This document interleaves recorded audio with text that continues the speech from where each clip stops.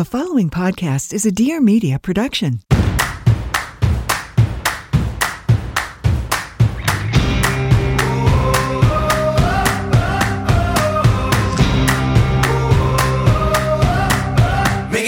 Welcome back to another episode of Trading Secrets. Today we are joined by the wildly successful comedian, author, and pop culture podcast host Heather McDonald. Heather burst onto the scene in the late 90s, working as a writer and actress for various TV shows throughout Hollywood. She first gained popularity through her stand-up comedy shows throughout Los Angeles, and eventually landing a role as a writer and roundtable regular on the hit E-series Chelsea Lately. When Heather isn't headlining theaters across the country with her comedy acts or spending time with her family, she is diving into all things pop culture on her top-rated podcast, Juicy Scoop. So we're going to dive into behind the scenes of the world of the show business, the difficult path to success in Hollywood, especially as a comedian, and how comedy has changed in recent years and where she thinks it's going. Heather, thank you so much for being here. We're excited to have you on Trading Secrets. Who wrote that? Well, who wrote that for me? Yeah. Yeah, see, no one's ever asked me that. So somebody put it together and wrote it? Yeah, so every episode, I have someone that works for me. Can you email that to me? That's kind of nice. Do you like that? Yeah, I actually really liked it. Maybe change your bio? It can also work for my eulogy, and I really love it.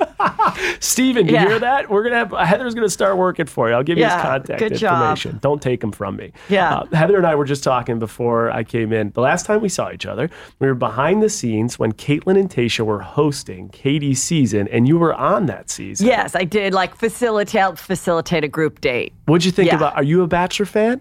I was such a Bachelor fan. I watched them all. I got into it and talked about it on the show, on my show, Juicy Scoop. And so they asked me to help facilitate, a date. Okay.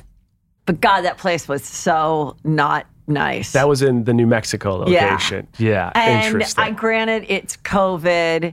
And then so I've never gotten COVID.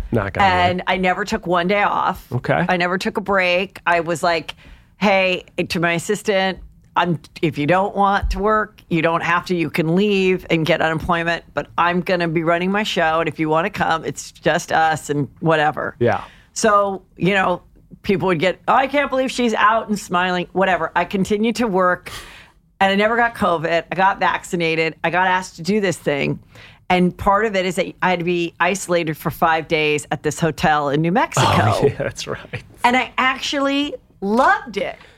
You loved the isolation. Because I was never sick, and I never had that much time. To just be by yourself. I still have to do some stuff for the podcast and stuff, but to have 5 days to literally not do anything. I know a lot of people did that for 2 years. Sure. I don't know what that's like. Yeah. But the place was time of year, I don't think very pretty. And I said to the producers, I was like, really? This is what you guys got?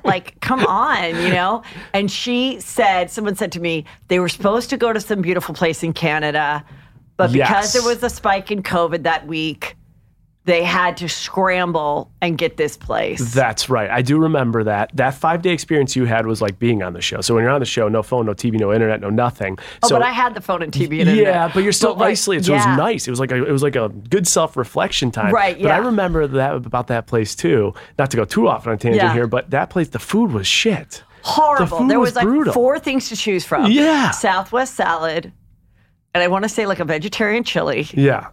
A burger. All right. And that's it. It was tough. It was in 5 days. And, you had at a those certain 4 point, options. I'm like, hey, I'm leaving, but you guys need to find another caterer or something because people are going to lose their mind with the Southwest salad. It was. It's got to be done. All right. Question for you there. When you got to go on the show, do they do when they have people like you on the show? I've heard 2 things. Okay.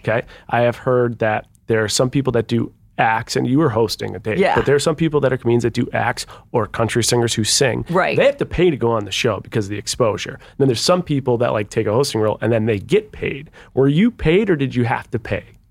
I got paid. Okay.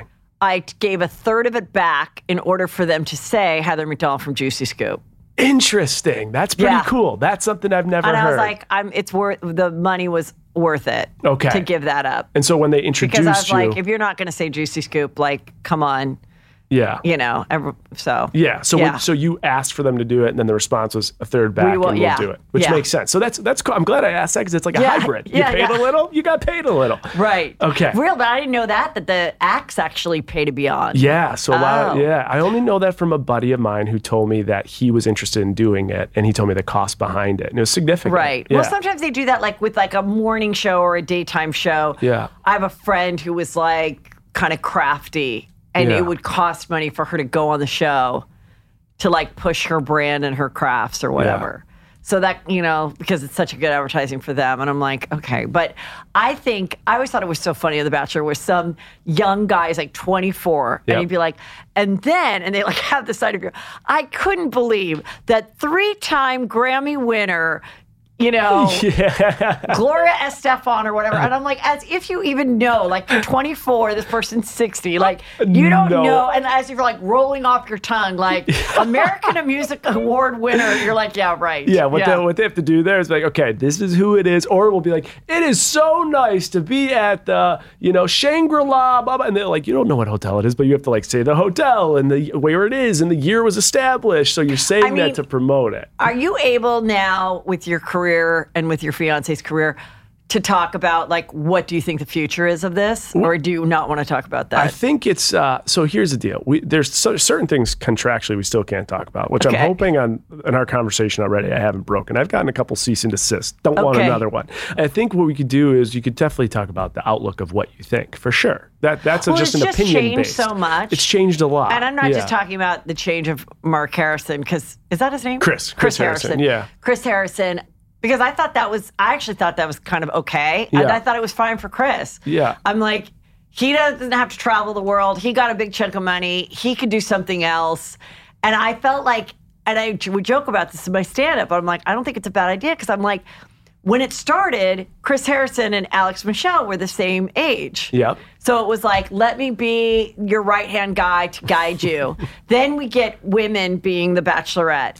And then everyone gets younger. And I feel like it's really young now. Like it used to be like 28 to 33. Sure. Now it's like 20 to like 25 max. Yeah. And so, which is fine. But I thought it did get a little bit where it's like, hey, so overnights are coming up. Like a little like, okay, you're literally the age of our dad. And when the girls are sitting there with like no makeup on and their glasses, they look so young. Yes, and I was just like, I think, so I'm fine with that part. I think, though, I just kind of, I don't know. I don't know where it is. Heather's ready for a change in the Bachelor franchise, or you think it's a sinking ship? I don't know if that's a sinking ship because I think it's still such an established wheel. Yeah. I just don't know how to like reinvent it. Yeah. Like keep it, but I think they need to go on like a retreat, like everyone that works for The Bachelor, and kind of go, what's working, what's not, but what's also like reflective with people who date. And then like, and then it just becomes such a machine too for the people that choose to go on it. I mean, it always was a machine even 15 years ago where if you wanted to be like a e-news host. Sure. It was a great outlet. Yep. But now I feel like there's so many people going, well, if nothing else, I'll get a podcast. Or if nothing else, I'll get which it's like, your fiance and Nick are the only two that I feel, and Ashley I feel like have like sustained it. And it's probably because you guys got going on it like 4 years ago. And so now I kind of feel like there's this whole just community of people, but I still think it's great because then they go on to The Bachelor in Paradise. Yes. It's still enough. It's not in the zeitgeist that it was 10 years ago, but I don't think it's going to go anywhere. Everything you said is right. So we've had a lot of former contestants come on, and what do we talk about here? Like their career change, the money behind things, and what I've learned is there are some people from the show who have really carved out lanes. Nick's been on the podcast. Yeah. Of course, Caitlin has, and have done really well and sustained it and will sustain it. And then there's probably the majority who haven't been able to find the lane, and then it all falls apart and they move on and go in their separate direction. Yeah. But the one thing that was consistent is for about 5-year period, I would say from like JoJo's season, even Andy Dorfman season to even up to like Colton Pilot Pete season. Right. A lot of people in that group came off the show and were making a shit ton of money. That was the golden with era. Instagram influencer. Yeah. Now we just had Clayton on, who was the Bachelor, like it was past season. Yeah. He came on to talk about financial misconceptions. He's like, people think that he goes, I haven't made anything. I've made max $50,000 from it. And he goes, I would be better off if I went back to my medical sales rep. So that's interesting about the show too, is the career opportunities and the launch pad for monetization has changed significantly in the last couple of years. Totally, because it got, like anything, it gets overly saturated. But that's also the bummer, too, in the pool of people that they choose from. Because everybody was going on it. To get the shot. To go, at least I'll get 1 million Instagram followers and I can post a few things and get some free trips and wear Revolve and go to Coachella. But like, and then you're not getting like a quality of people. Like you want the person that actually like left a job and that was like, you know what, I just think this would be fun. But I actually am a medical sales rep. I actually am a doctor or a lawyer or whatever. I'm looking for my wife. Like a real story. Yeah, I get that. But I felt the guys were awful these last couple years. Interesting. And like, you know, I understand like I was attracted to a different type. I'm from a different generation. Yeah.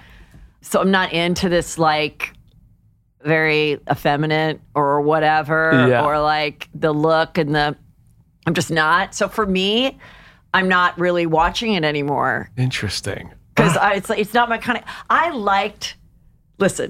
I'm attracted to a guy that looks like you. Oh, thank you, Heather. Not to make Pumping anyone my tires. uncomfortable. Let's go. But I'll take it. I'm attracted to a guy that's clean cut. I'm attracted to the frat guy.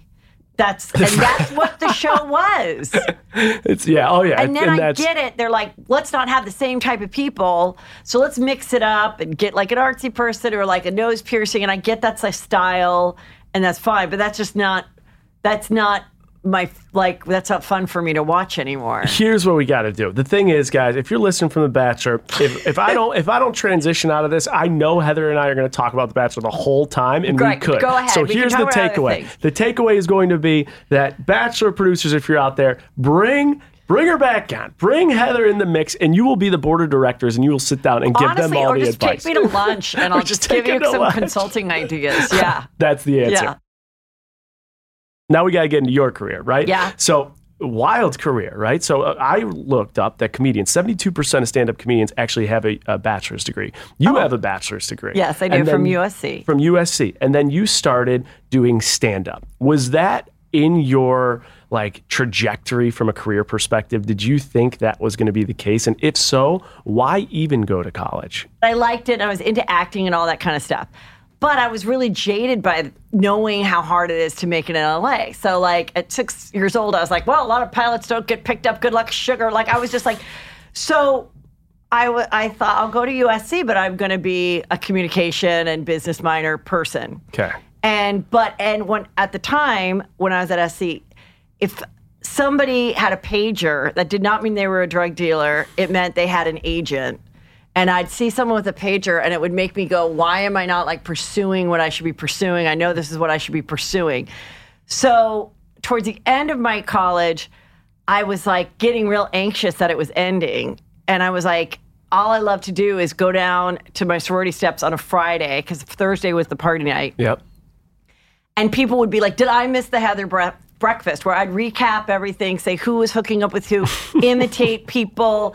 And so I was kind of like, how do I make this a job, you know? And so, but I was like, no.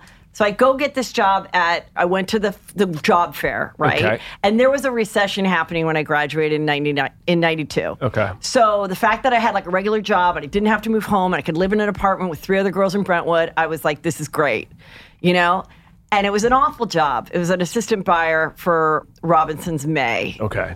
And that then became Macy's.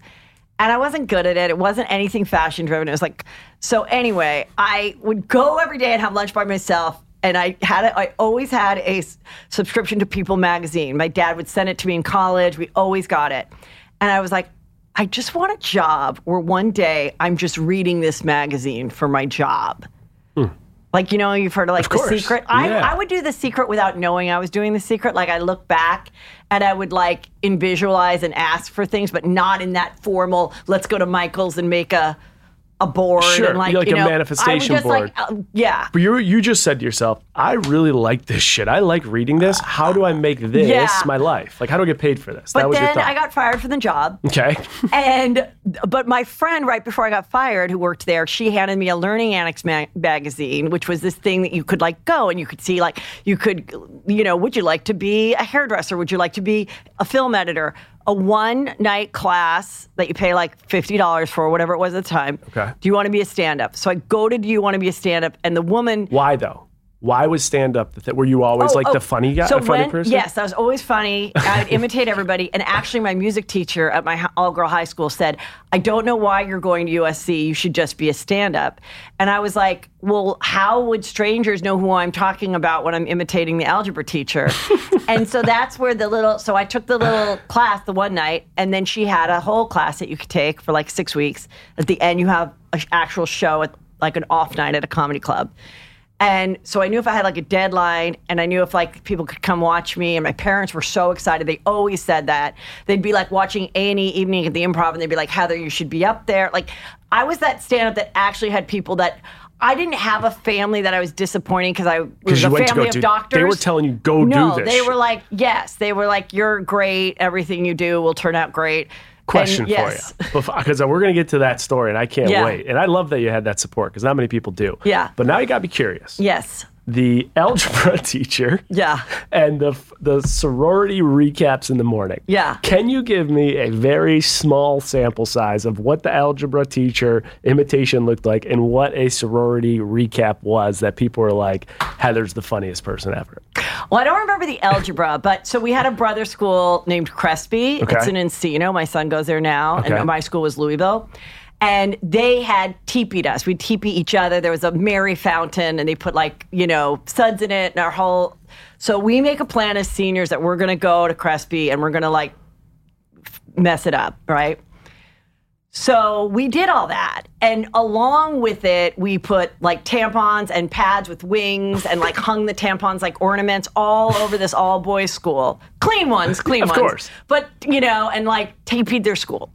And so the president of the school, the principal, whatever she was, she calls us in and she's like, what am I supposed to do tonight? I have to go to 8th grade girls all over and say, come to Louisville, become woman, put tampons on your brother's school. And everyone was like, and I could do like her voice perfectly. So everyone's like, do it. And then at the end, she came up to me and she's like, I heard you do an impression of me.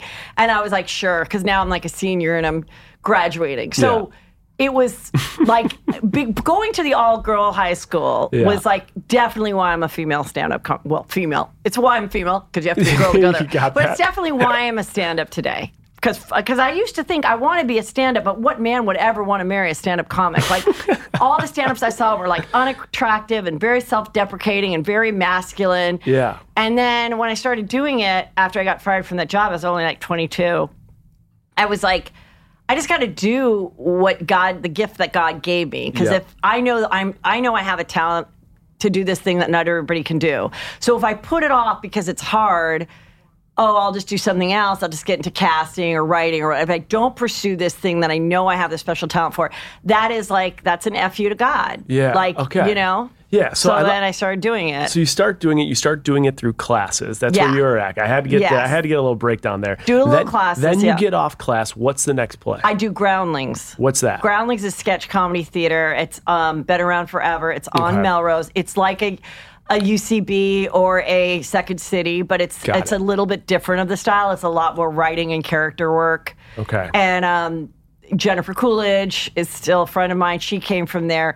Kathy Griffin, Will Ferrell. All came from there. Yeah, Chris Parnell, Anna Gasteyer. I mean, forever people that have come from there. Okay. Phil Hartman, forever. Okay, I want to get into that time and the trajectory. One thing I don't want to get away from is the people back home that could take something from your world and apply it to help them. Yes. When you went into stand-up comedy training, is there one piece of advice from that training or stand-up comedy that has like helped you in your personal life or with presentations or something that someone back home who's kind of lost in their career or lost within themselves? Like, is there one piece from that training that's actually applicable to all different things in the world? Well, I think the one thing I wish I knew earlier on, because I was auditioning and everything too for things, is that if you're going out for something, the person that's interviewing you or you're applying for school or whatever, they want it to be you.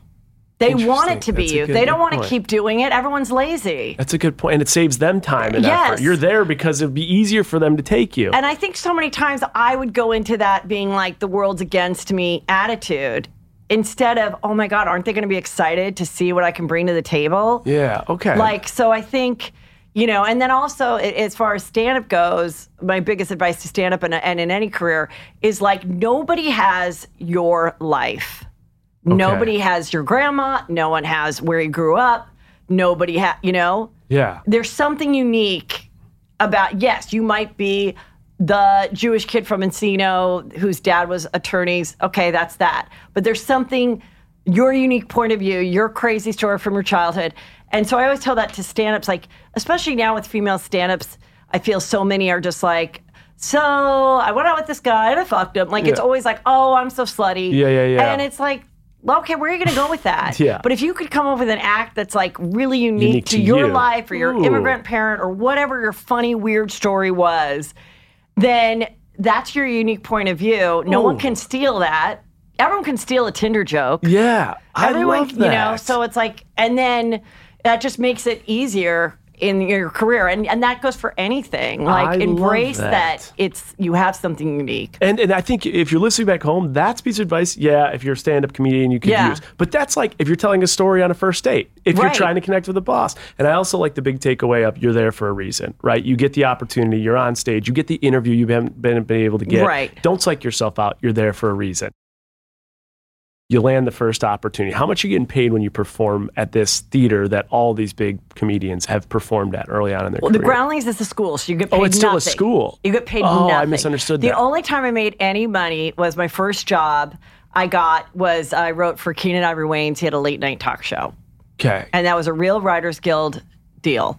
Everybody gets the same for a 5-night, it's a category. If you're a writer on a late night show that's like 4 or 5 nights a week, there's a base salary. So what do you think it was per week? Okay, per week, base salary. It would have been $1997 or $8. 1997. I'm going to go $1,100.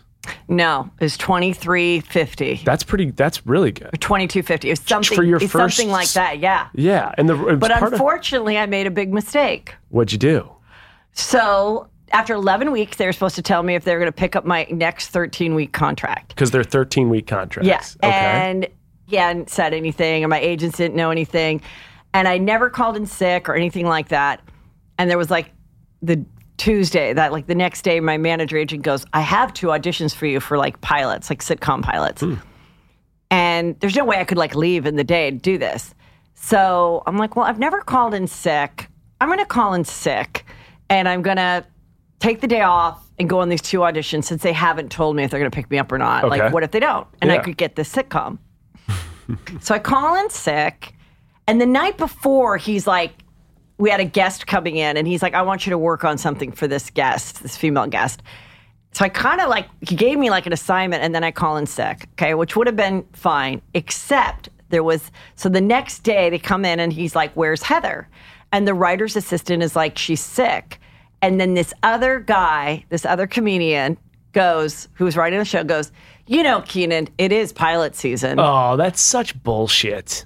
And he was right. Yeah, but he threw you under the bus. And so then that night I'm at the Comedy Store because I also did like a set or something. Okay. Or went to see somebody, which also is dumb. But this is before you were posting everything, right? Sure. So you could kind of get away with it unless some dick wants telling you. And so I call and I get a page or whatever, call me, and it's the writer's assistant. And he's like, hey, Keenan says you don't have to come in tomorrow. And I go, no, I feel better now. He goes, no, you don't ever have to come back. Oh, shit. You just have to come pick up your stuff. So I got fired, which is like one of my biggest regrets. But I wrote him this nice note, and I was like, thank you for giving my first, job in the business and blah, blah, blah. I really wish you all the best success in life, because he was a dad and stuff. And then that was it. And I was like, but then like it eventually got canceled, but I would have been picked up and I would have gotten like residuals for like another year because they paid repeats for a year. And then they wrote Scary Movie. No way. And they used all the writers. And I think I would have been able to work on that and maybe even got thrown apart. So time goes on. I really regret it. And then I see him at the Comedy Store one night and he's so nice. And I start telling him about my weird family, and I'm doing stand-up again. And he's like, you know what? Let's work together. Da da da da. This is Keenan.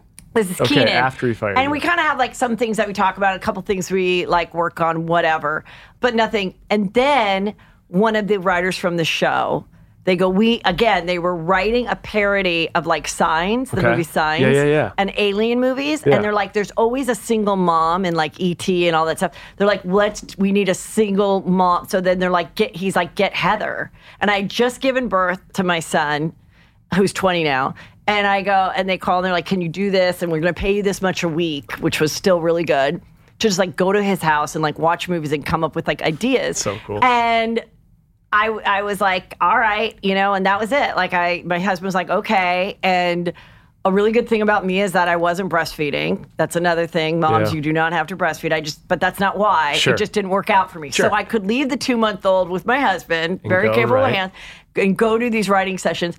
And then, anyway, that movie got shelved, but then they're like, we want you to work on this idea. We have white chicks. No, I saw that they sold white chicks an idea. Okay. And I go to the producer and I go, I mean, can I work on this white chicks thing? I mean, you guys need at least one white chick, right, to help you write white chicks. Mm-hmm. So then they had the idea of white chicks, but then I helped with the scenes and the characters and all that stuff. And then I got to be in it too. Oh, that is so cool. Okay, and here's part of the real. Let's go back to the numbers too. The 2,300 or 2,350 or something. The reason I'm so intrigued by that is I did some research. It said the average annual income for stand-up comedians in the U.S. is $69,500. So I was surprised that is a writer. I would think if that's the average for a stand-up, I'd expect a writer. And I know it's a different show, a different level, but that's a lot. That's in 1990 something, over 100,000 a year if you annualize that. 2,000 plus. Yeah, but then you'd have breaks and stuff. You wouldn't get paid during the breaks. Okay, so it's not. So you're paid a little bit more because it's contractual. Yeah. Got it. Okay. And because there's a Writers Guild. I mean, that's why Writers Guild and Actors Guilds were invented, because people would do this shit for free. Yeah. Because we're artists. And most stand-ups do stand-up for free. And whatever that average is, that's also averaging what Dave Chappelle makes and Amy Schumer and and what I make. Yeah. And so it'd be interesting, what does the average comedian make that headlines clubs make? Yeah, or the median would be good, because the average is the median. Right. That's what we'll, okay. The medium, stay tuned to the recap, guys. We're going to get the median. I want to ask you about this though. I always think about the writers. I know you said you wrote for white chicks. I'm going to get into that. But when I see like Jimmy Kimmel doing his speech, or you see some of these people, and it's all written for them. Right. None of these people are writing their own stuff. Yes or no? Well, the way, I mean, the way I understand it is, they still put their own spin on it, and they still pick the jokes. Okay. But I mean, it would be impossible to write your own monologue yourself. But like when we did with Keenan, he would oftentimes think it was all shit and just go out and do it himself.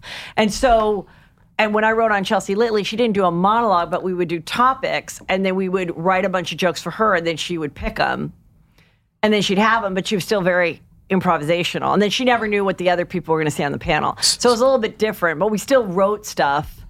And then, but like, is it possible for like, because here's what consumers say out there. Like some people will be like, Jimmy Kimmel's not that funny, and I don't really get why he's a stand-up. I'm just using this exact example. Yeah, I don't know that he even really was a stand-up. Like he started with Adam Carolla. Yes. And he really got famous from that. And now he's been doing his own show for so long. So really being a stand-up is like a totally different, and I'm going to make a prediction that I just said yesterday. Let's hear it.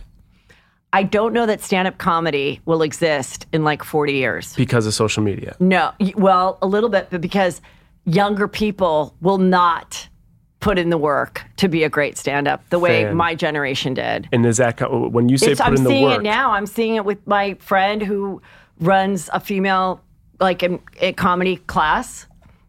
And she's like, we have the little class at the end, and nobody wants to go to the open mics. Nobody wants to like put in the hours. Why? When I can do a TikTok, when I can, do something and get the love right there from the privacy of my own home. Why would I want to go and like perform for 3 people and wait and humiliate myself and all that? But that's the only way you get good at stand-up. And it's like the one reason why I don't really have to do stand-up anymore, because my podcast is so successful as far as financially.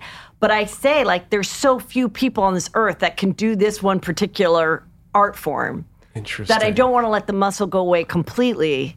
Because a lot of people can do podcasting. A lot of people can do a live podcast. Stand-up comedy is insanely hard. It's a completely different animal to get up with just a mic for an hour and 20 minutes. No notes. No nothing. You're literally entertaining with not singing, dancing, just your jokes. That's like one of the most challenging gigs in the world. And even though you're doing the same act, you're like tweaking it. You're getting better and better and better and better. And like having, Okay. So I don't know that people, like if you think about it, there isn't, like, I don't know that we're going to see a bunch of like 25-year-old, I don't know that we're going to see a bunch of 25-year-old like amazing stand-ups. I feel like the youngest one that we know is Pete Davidson, and I don't think he's an amazing stand-up. I think he's an interesting, funny person. Yeah. But I don't know that he's no Dave Chappelle, you know, and Dave Chappelle was that at 25. True or false? Is it possible you could be like a late night talk show individual personality that actually isn't that funny, but you just have amazing writers? I hear that's a misconception. A lot of people are like, you don't have to be a comedian. They're just very talented at delivery, and other people are writing for them. They're not that funny. Do you agree or disagree with that as a comedian? I totally agree. Interesting. I definitely think even people, there's people that are just naturally funny. Yes. And they're like the comic's comic and like make you cry every minute and like, and then there's people that like study it and the math of a joke and this and that. And then also you see people act like comedians on TV and they're not comedians and you believe that they're a comedian. So yeah, if the material is given to you and you're an engaging personality, I mean, is James Corden like that funny? I mean, question mark. But he's very entertaining, and he was a good choice because of the singing and the likability and the English accent and all that. Like, I get why these people get the job, but are they the funniest? Because it's a different, again, stand-up like is such a different thing, and even now, like especially with that I don't have to say or do anything that I don't want to do. Yeah.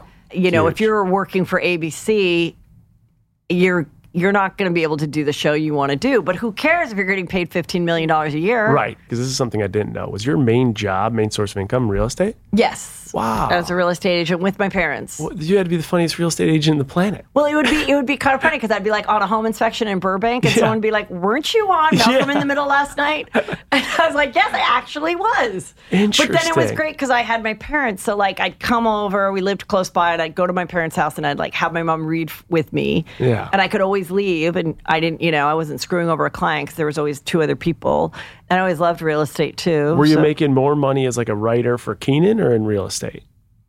I mean, if I was a full-time writer for a year, probably the writing. Okay. Because because I wasn't like fully hungry. Like my parents, I was like, a poor version of Mauricio and his two daughters. Yeah, he's next. He's coming up next. So I always tell him that. I go, we were doing it first. And I actually sold a scripted show to CBS about a girl who works with her parents in real estate. No way. That is so it didn't go past the pilot stage, but we did do that. Gotcha. And but again, I wasn't door knocking. Like the listings would come and then I would help service them and take the photos and like whatever. Sure. And so then I hadn't done stand-up. I stopped doing stand-up because I lived all the way in Woodland Hills and I still needed to like get people to go to the shows. And then I felt like, what am I doing? I can't talk about dating like I'm a married woman. So I wasn't doing it. And I started watching Last Comic Standing. Yep. Do you remember that show? Oh, yeah. And it was making me really miss it. So all of a sudden, out of the blue, this girl calls me, Lisa Sunset, who runs Pretty Funny Women, who I was telling you about. She calls me and she goes, I ran into this person and I can't believe you quit stand-up. You were like the best one I ever had. I go, I didn't quit it. She's like, Heather, I think it's been like 7 years. I go, it has? So I go, all right, well, put me down. And again, like a deadline. She's like, okay, August, whatever. I'm doing a all-girl, Pretty Funny Woman show at the Improv. I'm like, all right. So I put me down. So now I have to come up with an act. And I'm calling comedians that I used to work with, like Ian Edwards and stuff. And I'm like going through stuff. And he's like, that's funny. That's kind of hacky. And I'm like just coming up with like this stuff about my life now, like being a mom and da-da-da. And so I go out and I do it and I'm like, okay, now I have a solid 10 minutes. Now I can build on this. I start doing it again. And in these girl things, these girl shows, I know Chelsea, I don't know her well. Okay. So I see Chelsea and we're like having fun. And that girl, Lisa, goes, oh, Chelsea's going to take over Howard Stern's spot on E! It's going to be a 5-night-a-week show. I don't want a full-time job. And I go, well, I do. And I can write for Chelsea. If I can write for a black guy, I can write for like a drunk pretty blonde girl. Like, that's way more up my alley, you know? So she's like, call her. And I didn't really know her. And I texted her and I was like, I want to submit to do your show.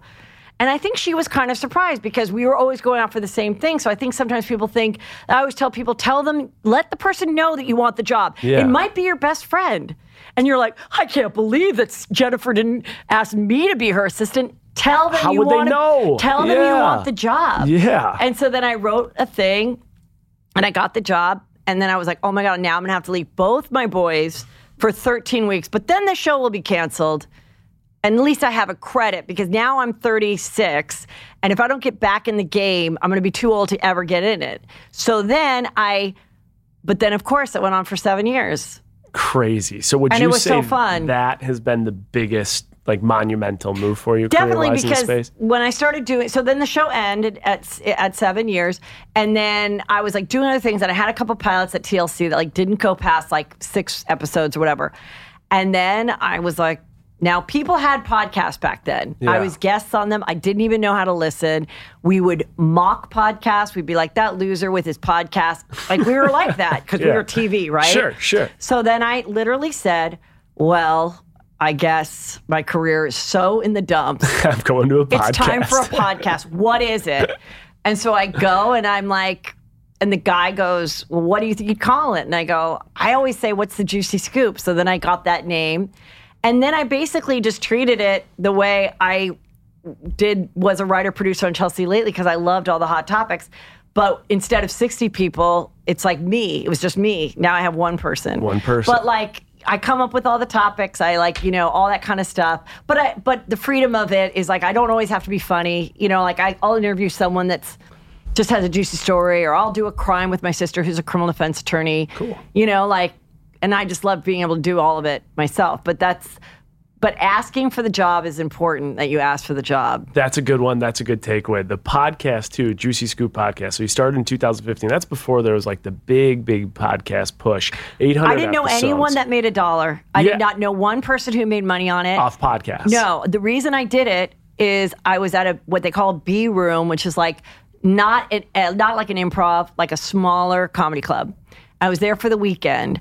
And I was in the small room with the guy, like, smelled like fried food. He's like writing my check. And I look over and I see Tom Segura. Okay. And I go, oh, he's married to my friend, Christina Pazynski. I go, he has a really popular podcast. And he goes, yeah, he comes in here on a Tuesday night and makes $10,000 just from people that follow his podcast. Now, he wasn't on TV. What year was this? He was not known. That would have been 2015. So that had to be earth-shattering to you. And I literally was like, the next day, I'm like, I'm going to get a podcast. Because all I thought about was, I'm not on TV anymore, where Chelsea's like, Heather, tell them we're going to be this week. So I was making the money for my family and only doing stand-up. So I'm like, how do I keep being able to make, $4,000 a weekend or less doing stand-up if nobody's coming? So Yeah. I only did the podcast so that people would come to see my stand-up. Interesting. And that's why when I was making $700 a month, I didn't, until the producer goes, Heather, you cannot re-sign this contract my first year. He's like, your numbers are huge and you're making no money. We talked about that earlier, but I don't know if the listeners heard it. $700 a month. That's what you said you were making off the podcast. Yeah. Interesting. Mm-hmm. And so then how did you get in a position to start monetizing it aggressively? Well, I left that company. And then, so in leaving that company, we made a good deal with Wondery. Got it. And then I was at Wondery for a while. And they wanted me to, instead of go to 2 days a week, they wanted me to I was at 2 days a week, but I remember he goes, I'd rather you do 2 different shows. And I was like, no, I want to just keep it what it is. So then we went to another company where then I kept it Tuesday and Thursday. And now I have been doing a Patreon or an extra juicy scoop that Friday, which you get on Apple or Patreon. And so it's really 3 days a week. And and then it's just like, and then of course, every time you do another deal, you have more leverage and you're more known. But what people need to know about podcasting is like, you really cannot make any money on it unless you have like, at least, I don't know, I would guess at least 5,000 listeners to even get like a micro ad. Totally. But the same way people were like, you'll never make it you're never going to make any money as a stand-up. I'm like, this equipment's so cheap. Like, if you want to do it, and what a great way just to chronicle anything. Totally. Or like practice on your mom. Like, Why I not? wish my parents passed. I had not started the podcast before they passed. Oh. But I'm like, I would have loved to have come over and like asked them these questions and just had it. And it's recorded. And they would have loved to have been able to listen to it and Yeah. everything. I mean, they got to see my first stand-up special, but my mom did. My dad didn't. But like, I just think, so that's like, that's why people are like, oh, everyone has a podcast. I make fun of it too. But at the same time, you can make money out of it. But also it just could like kind of release some creative juices. Maybe it leads to you like writing something or you meet someone from it, because it's a good network. That's why I say too, like, if you don't have downloads or whatever, you're not going to monetize, you might be able to meet someone who can change a business trajectory, or you and can it's just start satisfying because it's like, I remember, what is the guy with the big teeth that's like Tony Robbins? Yeah. So Tony Robbins, I got those Tony Robbins tapes, from a long time ago, like Pamela Anderson was on it and stuff. Because I wanted to be an actress, but I was making no money, and I was not. But I was like, is it Scientology? Is it Tony Robbins? Like, what's going to get me to like be normal in a fucking room and book a job? And so I'll do anything. I know. And so I listened to those tapes, and he would say things like, even if you're doing some job, you're not, but you have this other desire to do something like stand up or whatever. Just do something every day, whether that's like send out a resume, write an email to someone, take an acting class, do a podcast, write for an hour at a coffee shop. Do something that you want, just do something every single day. So I did that. And then when I was on that Lyricist Lounge, I ran into him at the Playboy Mansion. Okay. And I was like, oh my God, now look at me, I'm on this MTV show, whatever. And he like sent me the whole next like DVD stuff. That's cool. So you're Tony Robbins fan. But no, I don't listen to any of that stuff anymore. Been but there, I think done that stuff is good. It's like, good, I think it's, providing you don't get involved in a cult. Yeah. Don't get caught in the cult. Don't pay monthly like crazy, $10K a month subscriptions. No. Don't rent your estate to them. I don't even be worried about like weekends away. But like if there's something like a book or a podcast you can listen to that's like in the safety of your own home, I don't think it could hurt you. Agree. And so if you take like one little lesson from someone, just apply. I do like that. Do something every day to like move the chains forward. Let me ask you this, and then we're going to get your trading secret. You got the Juicy Scoop podcast. You're a comedian, and then you were a writer. Yeah. You're also a New York Times bestseller and an actor. So let's call those 5 revenue streams. How would you rank those 5 revenue streams when you look back at your professional career? Definitely the podcast is by a long shot. By a long shot, okay. Yeah. Prior to that, it would have been being a staff writer on Chelsea for 7 years. The books were profitable. Stand-up very profitable for the last like 7 years of my life. The stand-up was very profitable. Acting, not really. Okay, let me ask you the last numbers question. I'm done. We'll get your trading secret if you could share. What is we already know the minimum. The minimum is you did stand-up for free. Yeah. What is like the best payday you got doing a stand-up scene? Oh, the biggest amount. Well, I did theaters this year, so those were big one-night things. But I did the Irvine Improv 5 shows in a weekend, and just for the stand-up, that was my biggest check. 5 shows in a weekend? Yeah. Is that's a 5-figure check? Or is that a 6-figure check? No, that's 5. Nice. That's awesome. But that was really that's a good weekend. That was a really good weekend. But then I wanted to just do like just one city, Yeah. So if you do a theater, it really makes sense if you can do 2 shows in a night. Got it, because then you're double in that city. Yeah, that makes sense. Because it's like if you're selling 1,100 seats, you could sell 1,100 seats if you do 5 shows at a club. That's easy. That's much easier. Yep. So sometimes when you see a comedian that's like, "Hey guys, I'm ready to go back to the clubs because I miss being so close to you," it means they want more money. No, but it also means they can't sell the theaters anymore. Oh. Because the clubs really help bring in the crowd. Interesting. Because there are people that will walk in, even if you're like, they're just like, let's go see some comedy, and they go to the Improv. If you're at a city winery or if you're at a theater, I am responsible 100% to sell every single one of the tickets. They say there's marketing budget. They don't sell me any tickets. Every single person that's there is a hardcore Heather McDonald fan, Juicy Scooper listener. No one just like goes, "Oh, this girl looks funny." Yeah, let's go spend our Friday night. But that's what's nice about when you're headlining a comedy club, even if you just are like, "I just want to do a club because I want to work on my act," whatever. You can sell a lot of tickets, but also it'll probably be really full, especially like the early show Saturday. Other people that are going to the shows. Yeah. Okay, that is so fascinating. The business behind the comedy scene is crazy. Your story is absolutely amazing. 2-3 years from now, of all those areas, stand-up, podcast, book, writing, acting, do you have one of those that you really want to like put a little more attention to? Like in 5-10 years, you're like, that's the place I want to be? Or do you want to keep doing what you're doing? What's crazy is like I'm really, really satisfied. Yeah. I'm not like a crazy ego person. Yeah. Like I've had 2 stand-up specials. I've had 2 books.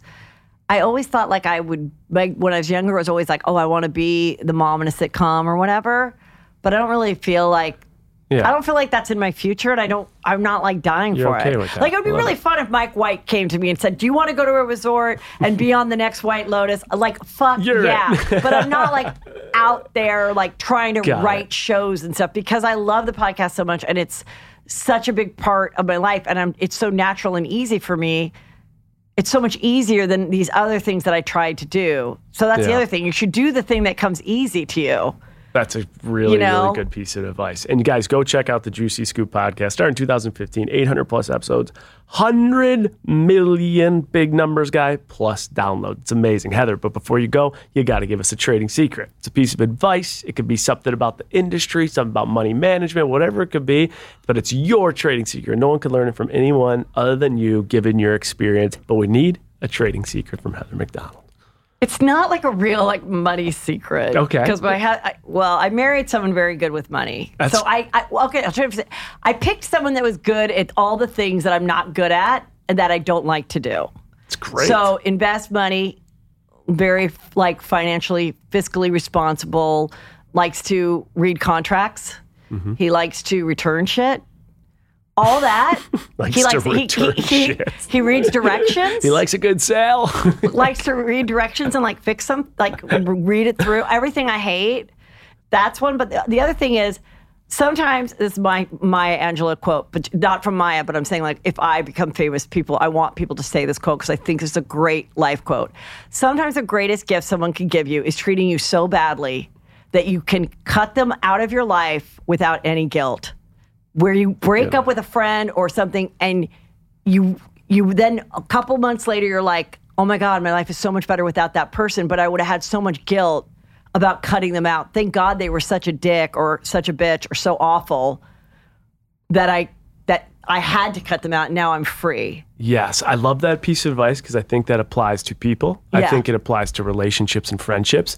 I also think that applies to people that are like stuck in a shitty work environment. Yes. And they're like, I now can leave this job knowing I have to and won't look back. And I think that's a really good piece of advice. Being fired is the greatest gift you can get. Ever. It was for me, and it was for so many people. Yeah. It's a beautiful, you just don't look back. Right. Or even when Chelsea lately ended because Chelsea, didn't want to do the show anymore. Sure. I would have never quit. Yeah. I have 3 kids, private school. I'm on TV. I'm a woman of a certain age. It was super fun. It was super safe. I would have never had the balls to quit. Yeah. So sometimes, and then I had to do something else. So, and I remember I said that. I'm like, thank you, because I would have never quit, so. I love it. That's Trading Secrets with Heather McDonald. Heather, where can people find, if they don't listen or haven't heard of your podcast, where can they find your podcast? Where can they find you on social media? Where can they find all things Heather McDonald? So Heather McDonald on Instagram, TikTok, Twitter, just at Heather McDonald. It's MCD.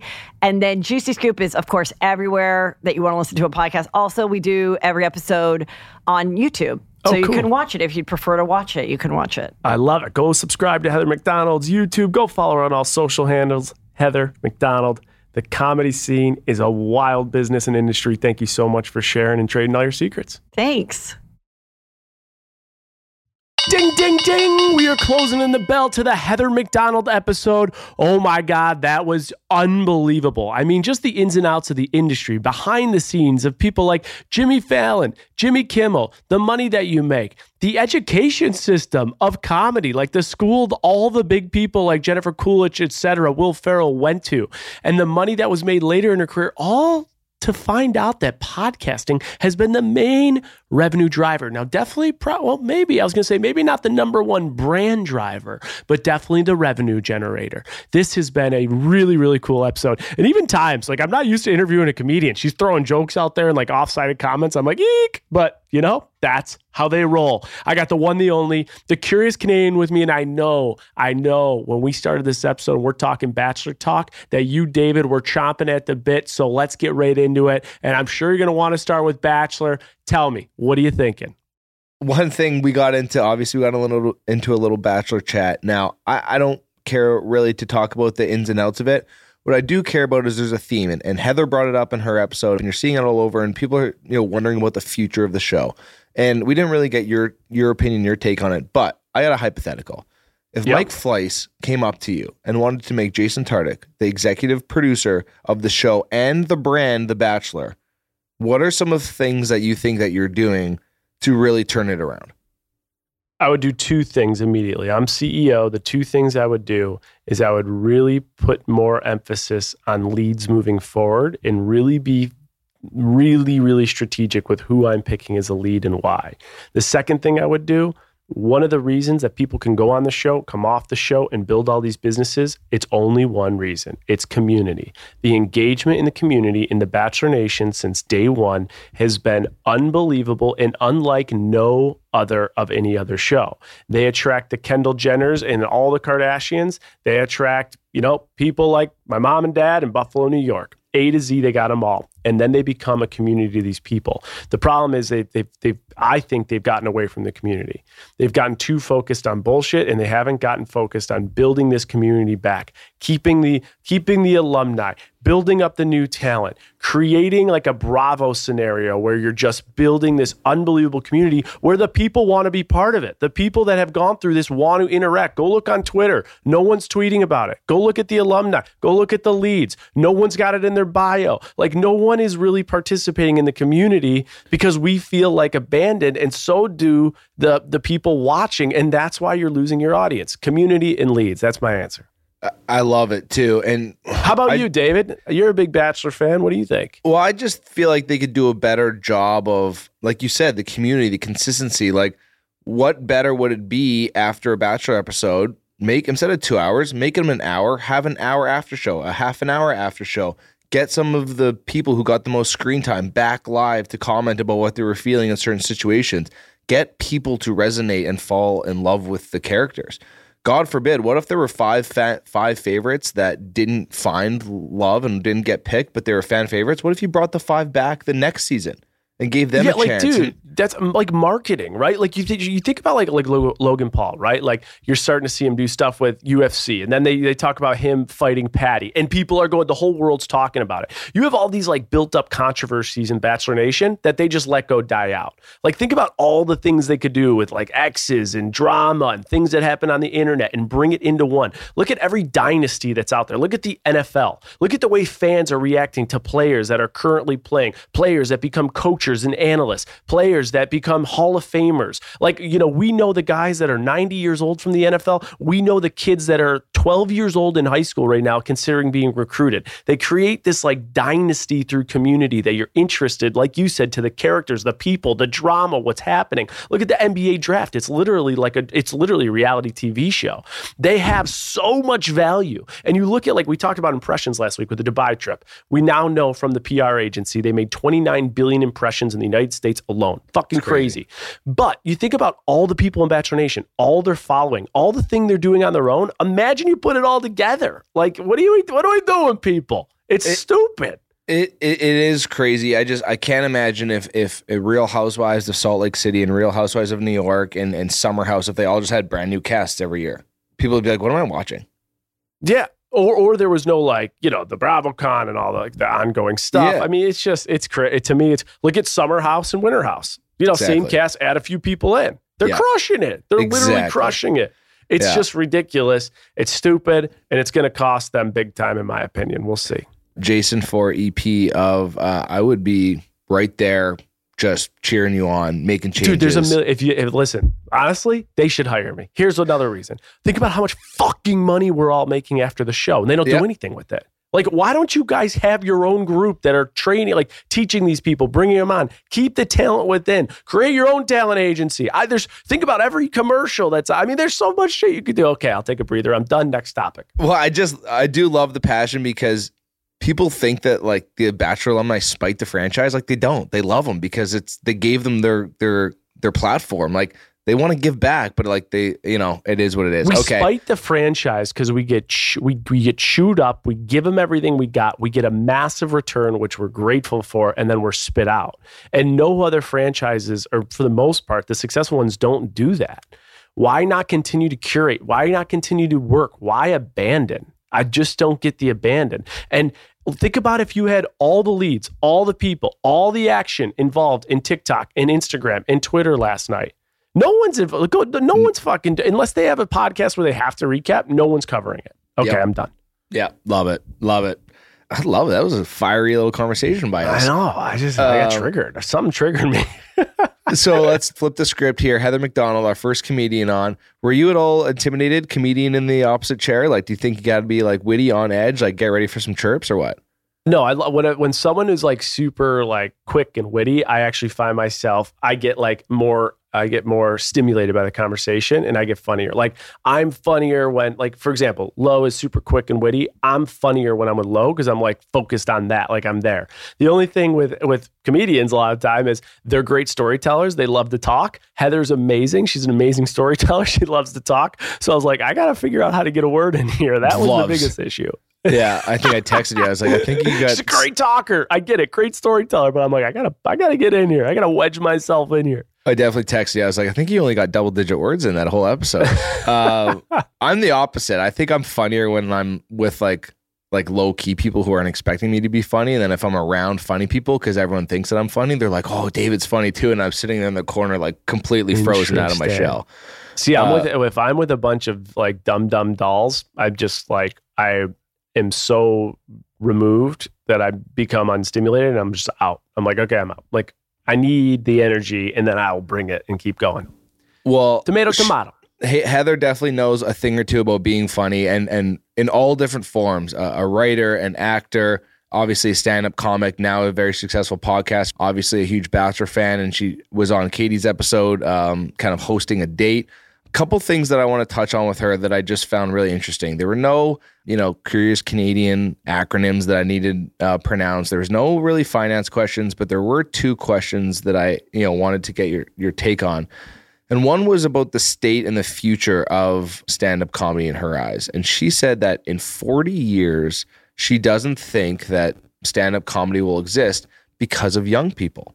And because young people don't have the drive and dedication and determination to do what it takes to be a successful stand-up comic. That kind of blew me away. And I wanted your opinion on that because I never really thought about it. And here's someone who knows the industry inside and out saying this almost as matter-of-factly. There wasn't a lot of hint or doubt in her statement. So just wanted to get your take on that. I thought it was really, really interesting.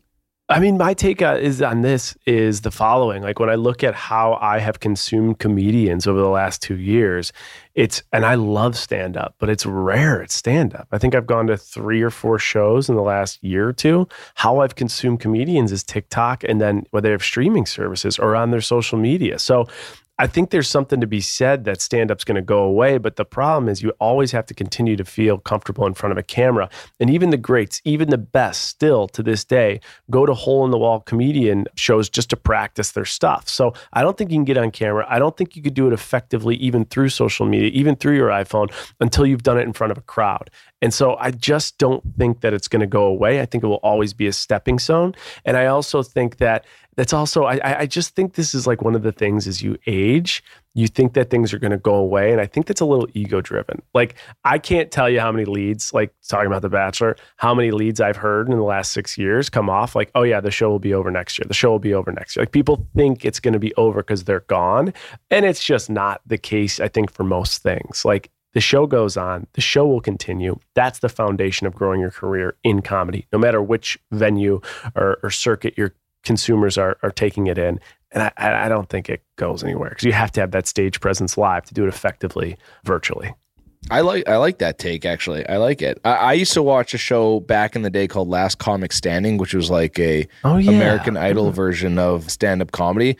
And that for the first time, and I was younger, and that was for the first time I was like, wow, these people actually, like, this is a career. This isn't just like you just show up one day and you're funny and you talk to people. Like the amount of effort and grind that a stand-up comedian has to do And it's almost, I feel like it's an industry where you need the street cred. Like, they won't give you the opportunities. You won't get the respect from the community unless you go through the street cred. Like, there aren't these reality TV stars that pop into stand-up comedy that get the credit from these people because they haven't been through the grind. I know Katie from The Bachelorette is going through that right now, and she's getting some good gigs and stuff too.